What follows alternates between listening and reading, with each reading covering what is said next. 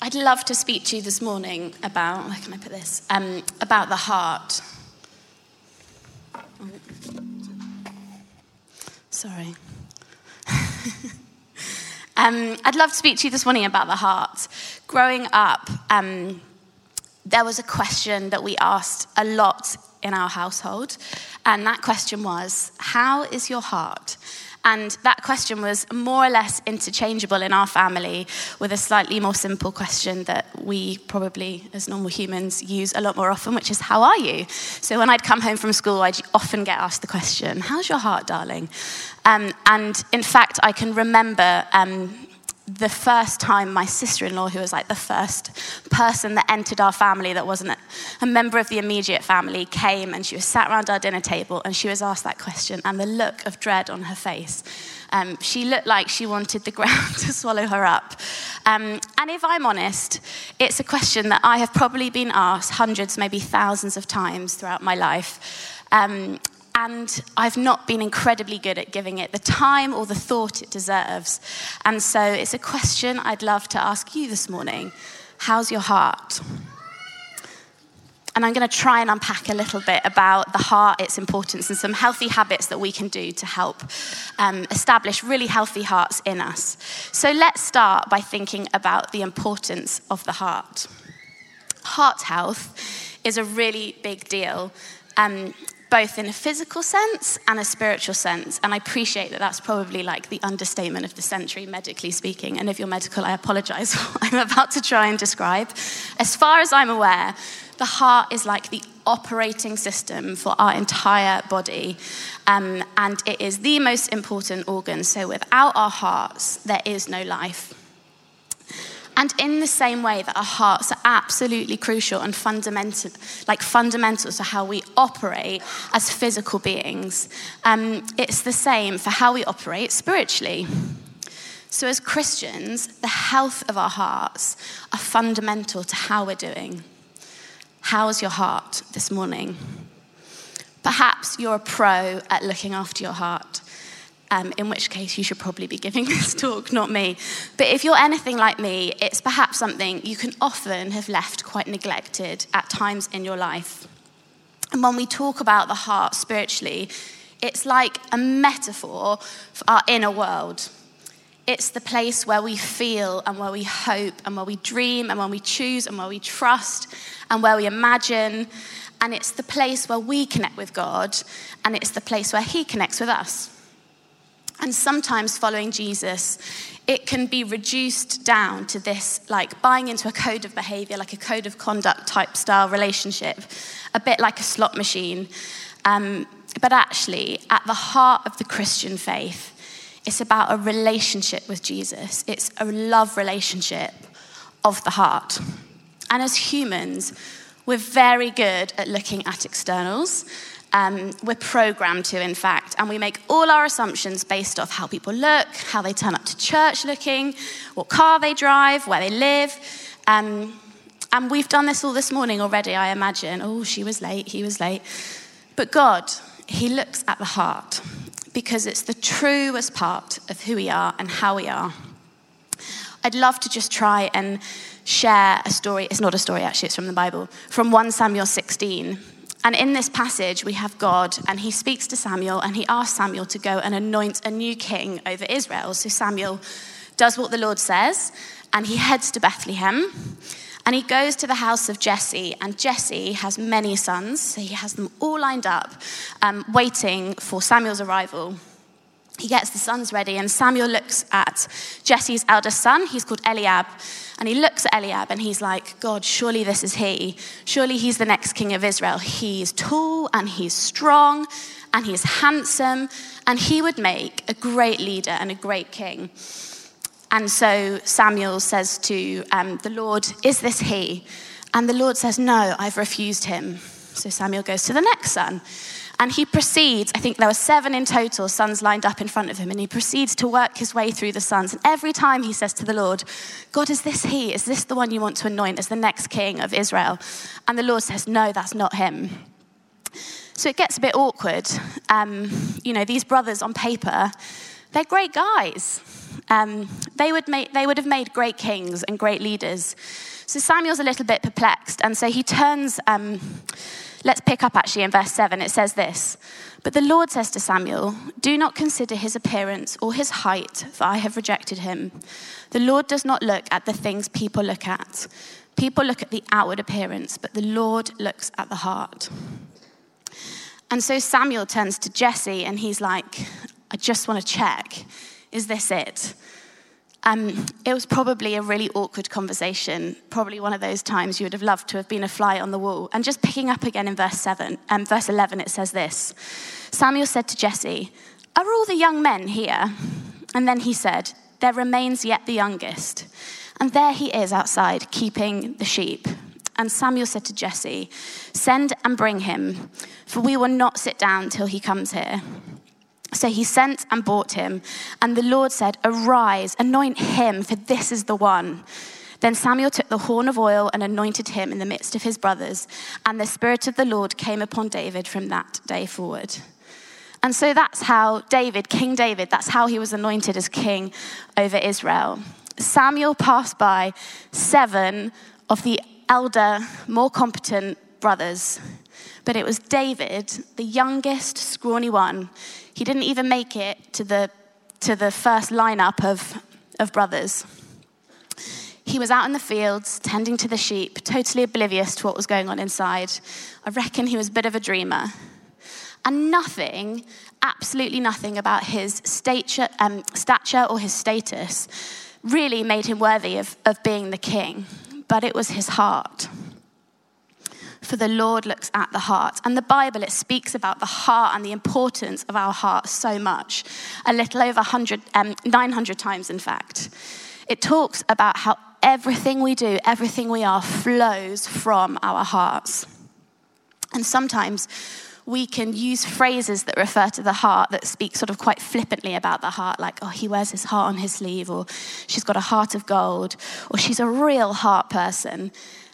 And sometimes we use these phrases, they can be used in like a really positive or a really negative way, or a way to try and help in our human terms explain how someone is and how they're connected to their hearts. But when the Bible speaks about the heart, it's talking about so much more than how we are, or how we feel, or how we're doing. I work for Alpha. I work for Alpha UK specifically, and my job is to manage the operations for Alpha UK, which is quite a task. And because I work in operations, I love things to be ordered, and I like things to have a place. I have a label maker on my Christmas list this year, and I like spreadsheets and color coding and sorting out boxes, and I like to know like when things are happening and how they're happening and why they're happening. If you're familiar with Myers-Briggs, which is like a personality type analysis thing, I am certainly a thinker over a feeler. So I'm actually usually far more in tune with what's going on up here in my head than what's going on in here in my heart. And let's be honest, we love to analyze ourselves, don't we? A lot of us will be familiar with different types of like personality tests and personality analysis type programs. Myers-Briggs, Enneagram, colors profiles, you name it, we've probably done it. I have at least anyway. And as a generation, that stuff, I think it's actually quite it's like in to understand yourself. In fact, it's really encouraged, I found. It's like cool to know yourself, to know what makes you tick and what doesn't, to know what feeds you and to know what drains you. It's the type of conversation we end up having like round the table at dinner parties, I found. I've even been asked in a job interview what my Myers-Briggs profile is, which is an INTJ if anyone wants to know. But it's just a reflection of how normalized that level of understanding of that type of behavior has become. And this stuff is a great way of helping understand ourselves and the people around us. And something else that I've noticed that we've all become very good at, especially in the last couple of years, both talking about and actually practicing in, is self-care, especially during those many lockdowns, which hopefully we've seen the back of for a little while, forever. It's like during those lockdowns, understanding ourselves and getting in touch with ourselves and doing the right thing for ourselves was suddenly like the key to survival. It was for me anyway. We started running, didn't we? And we baked the sourdough and we read more and we just had this opportunity to reset. I did it. I jumped on just about every bandwagon out there going. I got into work phone calls, walking around the block, and I baked the sourdough. I attempted to run the 5K, not very well. I cleared the attic, painted my dining table. I did everything. And it felt really good, and it did me good too. I read this week, this is slightly off topic, I read this week that apparently 1 in 5 lockdown purchases are now regretted. Which we as a household are guilty of. We bought a pizza oven, thought we'd use it all the time, and as the winter months rolled in, realised it was a lot easier to order a pizza or buy a pizza. So we've sold it on eBay. We lost £50, if you wanted to know. But for many of us, this past season, it has given us the opportunity to reset, to rethink, to develop healthy patterns and to get in touch with ourselves again. For me, the nursery rush had gone, the commute in and out of London, it had gone for a little while. And it's like I'd been given this time each day, just this little bit of time where I got more in tune with myself and more in tune with my needs. And so I'm not undermining self-care or the importance of self-understanding in the point that I'm about to make. I actually think it's so important. It's all linked in so many ways. And for the record, I do think it's one of the best things. Not loads of great things have come out of the last couple of years, but it's one of the best things for me personally, that I have a greater sense of self-awareness and self-understanding, and I've developed better rhythms in my own life to help look after myself. You see, getting in touch with ourselves and understanding ourselves is honestly so important and necessary. But it's when we think that that's it that things can start to get a little slippery. It's when we think that because we've got the steps in and because we've baked the bread and everything else, we've done the stuff, that we're A-okay, and it just stops there. That's where it gets a bit dangerous. That's where we can perhaps have neglected the most important thing, which is our hearts. All these things I just mentioned, they actually only get us so far.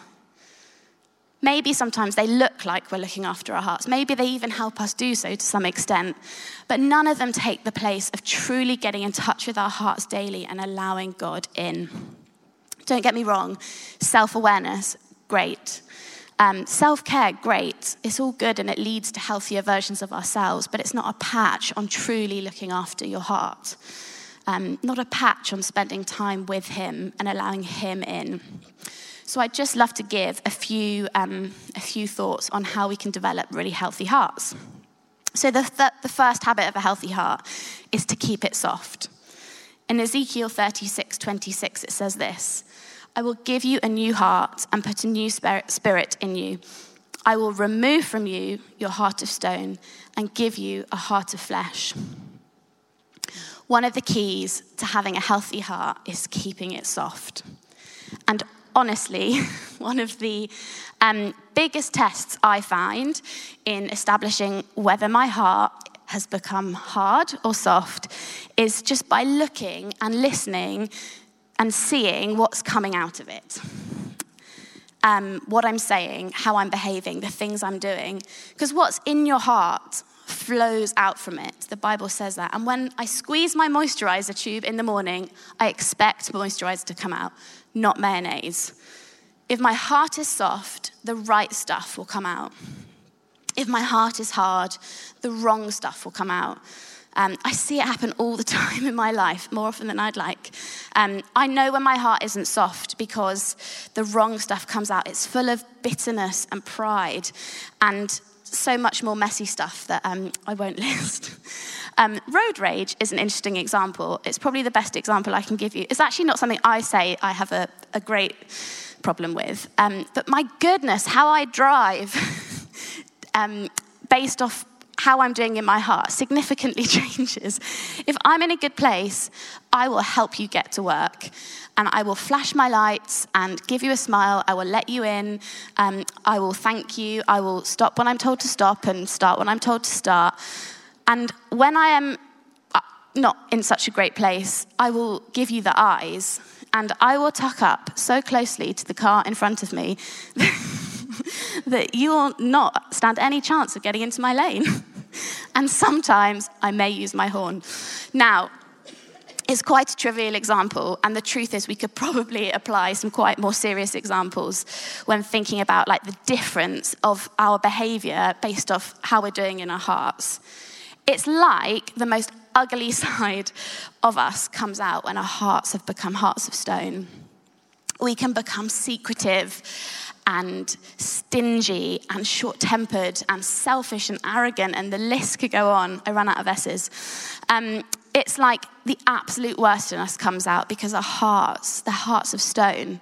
And I love that verse in Ezekiel. I think about it a lot at the moment. I will give you a new heart. I will put a new spirit in you. I will remove from you your heart of stone and give you a heart of flesh. And that is what happens when we give our lives to the Lord. He gives us a heart of flesh. And it's also a continual process where we need to keep going back to the Lord. We need to keep going back to him to have our heart softened. What does a heart of flesh look like? I probably find it easier to talk about what a heart of stone looked like based off those examples. What does a heart of flesh look like? It's a heart turned to God. It's a heart healed by God. Soft hearts, they're full of compassion. They stop, they feel, they see things. A soft heart is full of generosity. It's a heart, it's full of generosity, and it's moved to give, it's moved to action. Just last week, Mike talked about giving and generosity. It's hearts of flesh that will be moved to give, not stone. A soft heart is full of humility. It's quick to say sorry, and it's willing to learn. A soft heart, quite simply, is a heart that's full of him. Full of his spirit, full of his grace, full of his truth, full of his goodness. So how do we keep our hearts soft? Well, we stay connected to the source, and the source is him. When we withdraw from the noise and the busyness of life, we allow him the time and the space to come in and to soften our hearts. And another thing we can do, and this might sound a bit weird, but it's really practical and it's really helped me out, is we can pray for our hearts. Sometimes when you see the ugly stuff coming out, you can stop and just put a hand on your heart. It's here, I'm pretty sure. And say, Lord, I want a soft heart. Give me a soft heart for this situation. Give me a heart of flesh. Replace in me a heart of flesh. So that's keeping our hearts soft. The second habit of a healthy heart is to keep them light. John 14, verse 1 says this: "Don't let your hearts be troubled. Trust in God and trust also in me." Our hearts are where we feel things, and that is a beautiful thing. In fact, I've just spoken about having soft hearts, being people with soft hearts, and soft hearts feel, and it's really good to feel. We feel our absolute deepest joys and our deepest sorrows in our hearts, the highest of highs and the lowest of lows. And a lot of that stuff, it makes us who we are, And also, our hearts get burdened, not only by things that concern us, but by things that concern him. We sing that line a lot, don't we? Lord, break my heart for what breaks yours. And he does. He puts things on our heart that breaks our heart. And he puts things on our hearts that concern him. And it's right and good to feel that stuff. But sometimes we can also harbor so much stuff in our hearts that doesn't need to be there and that doesn't need to stay there. We can store offense and hurt and disappointment in our hearts, and we end up carrying it around with us. You know, words people have said, lies we've believed, trauma, hurt. And this stuff can make our hearts feel so heavy and so troubled, as it said in that verse. So when our hearts are heavy, when they're troubled, what do we do with them? What do we need to do? Well, it's like we need to throw overboard all the stuff that isn't meant to be there anymore. Picture a hot air balloon just before it's about to take off. Like the fire's lit. I don't know how it's done. I've never been on one. The furnace starts to go up, and there's that moment where the sandbags just need to be thrown off the side so it can take off, and like the stakes are loosened from the ground, and it floats. And not everything needs to be chucked out. There's usually a couple of humans, the hot air balloon driver, and a nice picnic left inside, and then it takes off. In the same way, when our hearts get troubled and when they get so heavy, when the burden is on us, it's time to bring them to him. It's that simple, life-giving exchange of, I'm heavy in heart, Lord, but I give it to you. I throw the sandbags out. It's like throwing overboard all the extra weight, lightening the load. We throw it off and we give it to him. And we keep our hearts light by choosing to trust, by choosing to unburden them to Jesus. And that's why in that verse, the trusting God bit is so significant. Let me read it again. Don't let your hearts be troubled. Trust in God and also in me. Because you only actually pass the burden on to someone you really trust. It's like when you're going on annual leave and you can hand over to two types of people. The first type of person you could hand over to is the type of person that creates more work for you by the time you get back. I don't know if anyone's had that experience. And the second type of person you could hand over to is the type of person that in your absence will genuinely carry the burden of your workload and do the work for you whilst you're off. So when you lift that lid on the Monday morning, when you've come back from annual leave, you can just start from fresh. And that's how it works with him, that second person. When we place the burden on him, that's it. It's like instant relief and instant unburdening, lightening of the load, sandbags off the side, we put it back on him. As I said, it's in our hearts where we really, truly, deeply feel things, and that's so good. And at times, they're heavy for the right reasons, but they don't need to stay heavy, and they don't need to stay troubled. The first car I ever drove was a little green Ford. It was so old, I don't even know what the make or model was. And it was green, I say it was green, it had one red door, and I never really understood why. And it was very embarrassing. And the worst thing about the car was that it didn't have powered steering. And so driving was a real effort. In fact, it physically hurt to drive. And I actually suffered a really bad case of like frozen shoulder because of the car. And one day, I say I drove that car, it was the family car that was accessible to me at the time. And one day I came home and Freddie, the Ford was his name, had sadly gone to car heaven. And it had been replaced with this maroon Renault Clio, who we called Rosie. And the best thing about Rosie, the Renault, was that she had powered steering. And I suddenly, the first time I drove her, I suddenly realized, firstly, what a very good driver I happened to be after all that time. And secondly, what a pleasure it was to drive. I used to see driving as a total chore, and suddenly I actually quite enjoyed the whole experience. And the difference was immediate, both in my enjoyment of driving and also physically. It was like I didn't actually carry this actual weight on my shoulder. It was like I realized there was this other way to drive, and that I happened to be quite a good driver in the end after all. And it's the same with that heart exchange with God. It's immediate. In the same way I realized that suddenly there was another way to drive, we can realize when we truly unburden that stuff and give it to God, that there's another way to live, that we can give stuff over to him and release it, and that we can have lighter and freer hearts. How do we not let our hearts be troubled? How do we not stop them becoming so heavy? We give them to him and we trust him with them. Let me read that verse again. Do not let your hearts be troubled. Trust in God and also in me. And then the final habit of a healthy heart is to guard them. It says in Proverbs 4, verse 23, above all else, guard your heart, for everything you do flows from it. So the Bible tells us to guard our hearts. Why? Because everything we do flows from it. We need to take our inside world seriously because they shape our outside worlds. I think one of the biggest understandings I personally have made in relation to this verse is what it means and what it looks like to actually guard your heart. Guarding your heart doesn't mean closing it off. It doesn't mean putting walls up around it and a bit of barbed wire for extra measure. But this idea of guarding your heart, it actually means keeping watch over your heart. It's less build a wall. It's more like a security guard keeps watch over something incredibly valuable and special. And I've been on a personal journey over the past few years, I'd say, of discovering that guarding your heart can actually at times look like opening it up. Not to anyone and everyone, but it primarily looks like allowing the Lord in and giving him access to all areas.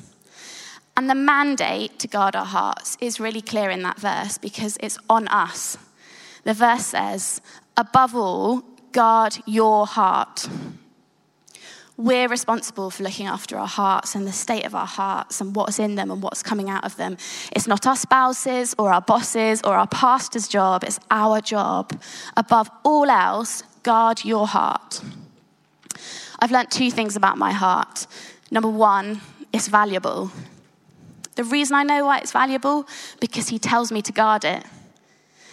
Nobody bothers trying to protect anything that isn't worth much. I don't insure my rubbish bins. I don't sit out on my street on a Tuesday night waiting to ensure they're collected by the bin men on a Wednesday morning. I put it out there and I don't really care what happens to it as long as it doesn't come back to me. In fact, we're told to guard our hearts. The very fact we're told to guard our hearts teaches me that it's so valuable to us and most importantly to him. And the second thing I've learned about my heart is that it's really vulnerable. You know, it's our hearts the enemy can come after. Our hearts, they're constantly under attack. And the enemy hates everything that Jesus loves. And that includes our hearts. If the heart is truly the place where life flows from, then it's exactly where the enemy will try to get in. And that's why we need to guard them. And guarding our hearts helps us also guard the life that flows from them. And so our hearts, they're both valuable and vulnerable. And sometimes we have to guard our hearts to guard our life. So how do we do this just really quickly? Well, it looks, I think, like constantly going back to that question I started with. How is your heart? Asking ourselves that question frequently. Maybe that's something you can ask yourself more frequently than you currently do. It's about looking at what's in your heart. What have you let in? What's spilling out? It's keeping watch over them, guarding them from the enemy. And truly one of the best ways we can guard our hearts is just the simple practice of bringing them to him daily. Practicing stillness in his presence, withdrawing from the busyness of life and the noise of everything that's constantly competing for our time, just to be with him. It doesn't say in the Bible, be as busy as you possibly can make yourself and you'll get to know me along the way. It says, be still and know that I am God. And that's the place where we can fully give him our hearts, where faith grows, where intimacy deepens, and where our heart is healed and grows with him. We read at the start about the story of David being anointed as king. If there were ever a man who knew about the value of his heart, it was David. In fact, he was also described as a man after God's own heart. He had this authentic and intimate relationship with Jesus. He was so in touch with his heart and he could express so well what was in it. Just look at the Psalms, all written by David. They're like a display of what was going on in his heart. They're an overflow of the reality of what was going on in his heart. And like any living thing, your heart can either thrive or it can struggle to survive. When we neglect them, when we lose touch with them, often actually what's going on in our outer worlds can start to reflect what's going on inside in our inner worlds. And the capacity that we have to love others and to give to others and to receive from them and to even love God and receive from him can be really affected from the state of our hearts. You may have had people who have placed real value on your heart and perhaps ask you that question frequently, how is your heart? You may not have. Perhaps like me, even having been asked that question throughout my childhood and adult life too, even like me, you may struggle to even know how to respond to that question, perhaps because you're so ruled by what's going on up here. I just want you to know today that God is passionate about you, and he's passionate about your heart, and he invites you to come to him so your hearts can be made soft, so that your hearts can be light, and so that you can start the process of what it looks like to guard them as well, because he wants life for us in all its fullness. I was playing with my son Jack just this week, and he has this little plastic doctor set, and he asked me to lie down on the floor, and he started to open up his doctor set, and he started off with a diagnosis that I'd never heard him say before, which was, "Mummy, you're really old." Really great doctor. And then he said he's only really interested in the stethoscope. It's the most exciting part of the set, in his opinion, and mine too. And he says, "Now let's look at your heart." And he sort of leaned over me as he listened into my heart with his stethoscope. And like as I took a breath, and I was slightly over-exaggerating to help him out, he would take a breath. And as I let out a breath, he would let out a breath. And maybe it was because I was writing this talk, so I was like far more in tune to what was happening with anything to do with the heart. But I just thought it was this really significant prophetic moment where I thought, that's how the Lord does it too. It's like he does it in complete gentleness. He doesn't barge in. And it's like as we take a breath, he does it with us. But we have to invite him into our hearts. That's how the Lord does it. We invite him in, and when we invite him in, he tends to our broken and our fractured and our weary and our hurt hearts. And he does it in all gentleness. And it's from that place where we let him in, where life can start to flow. So let's bring our hearts to God today.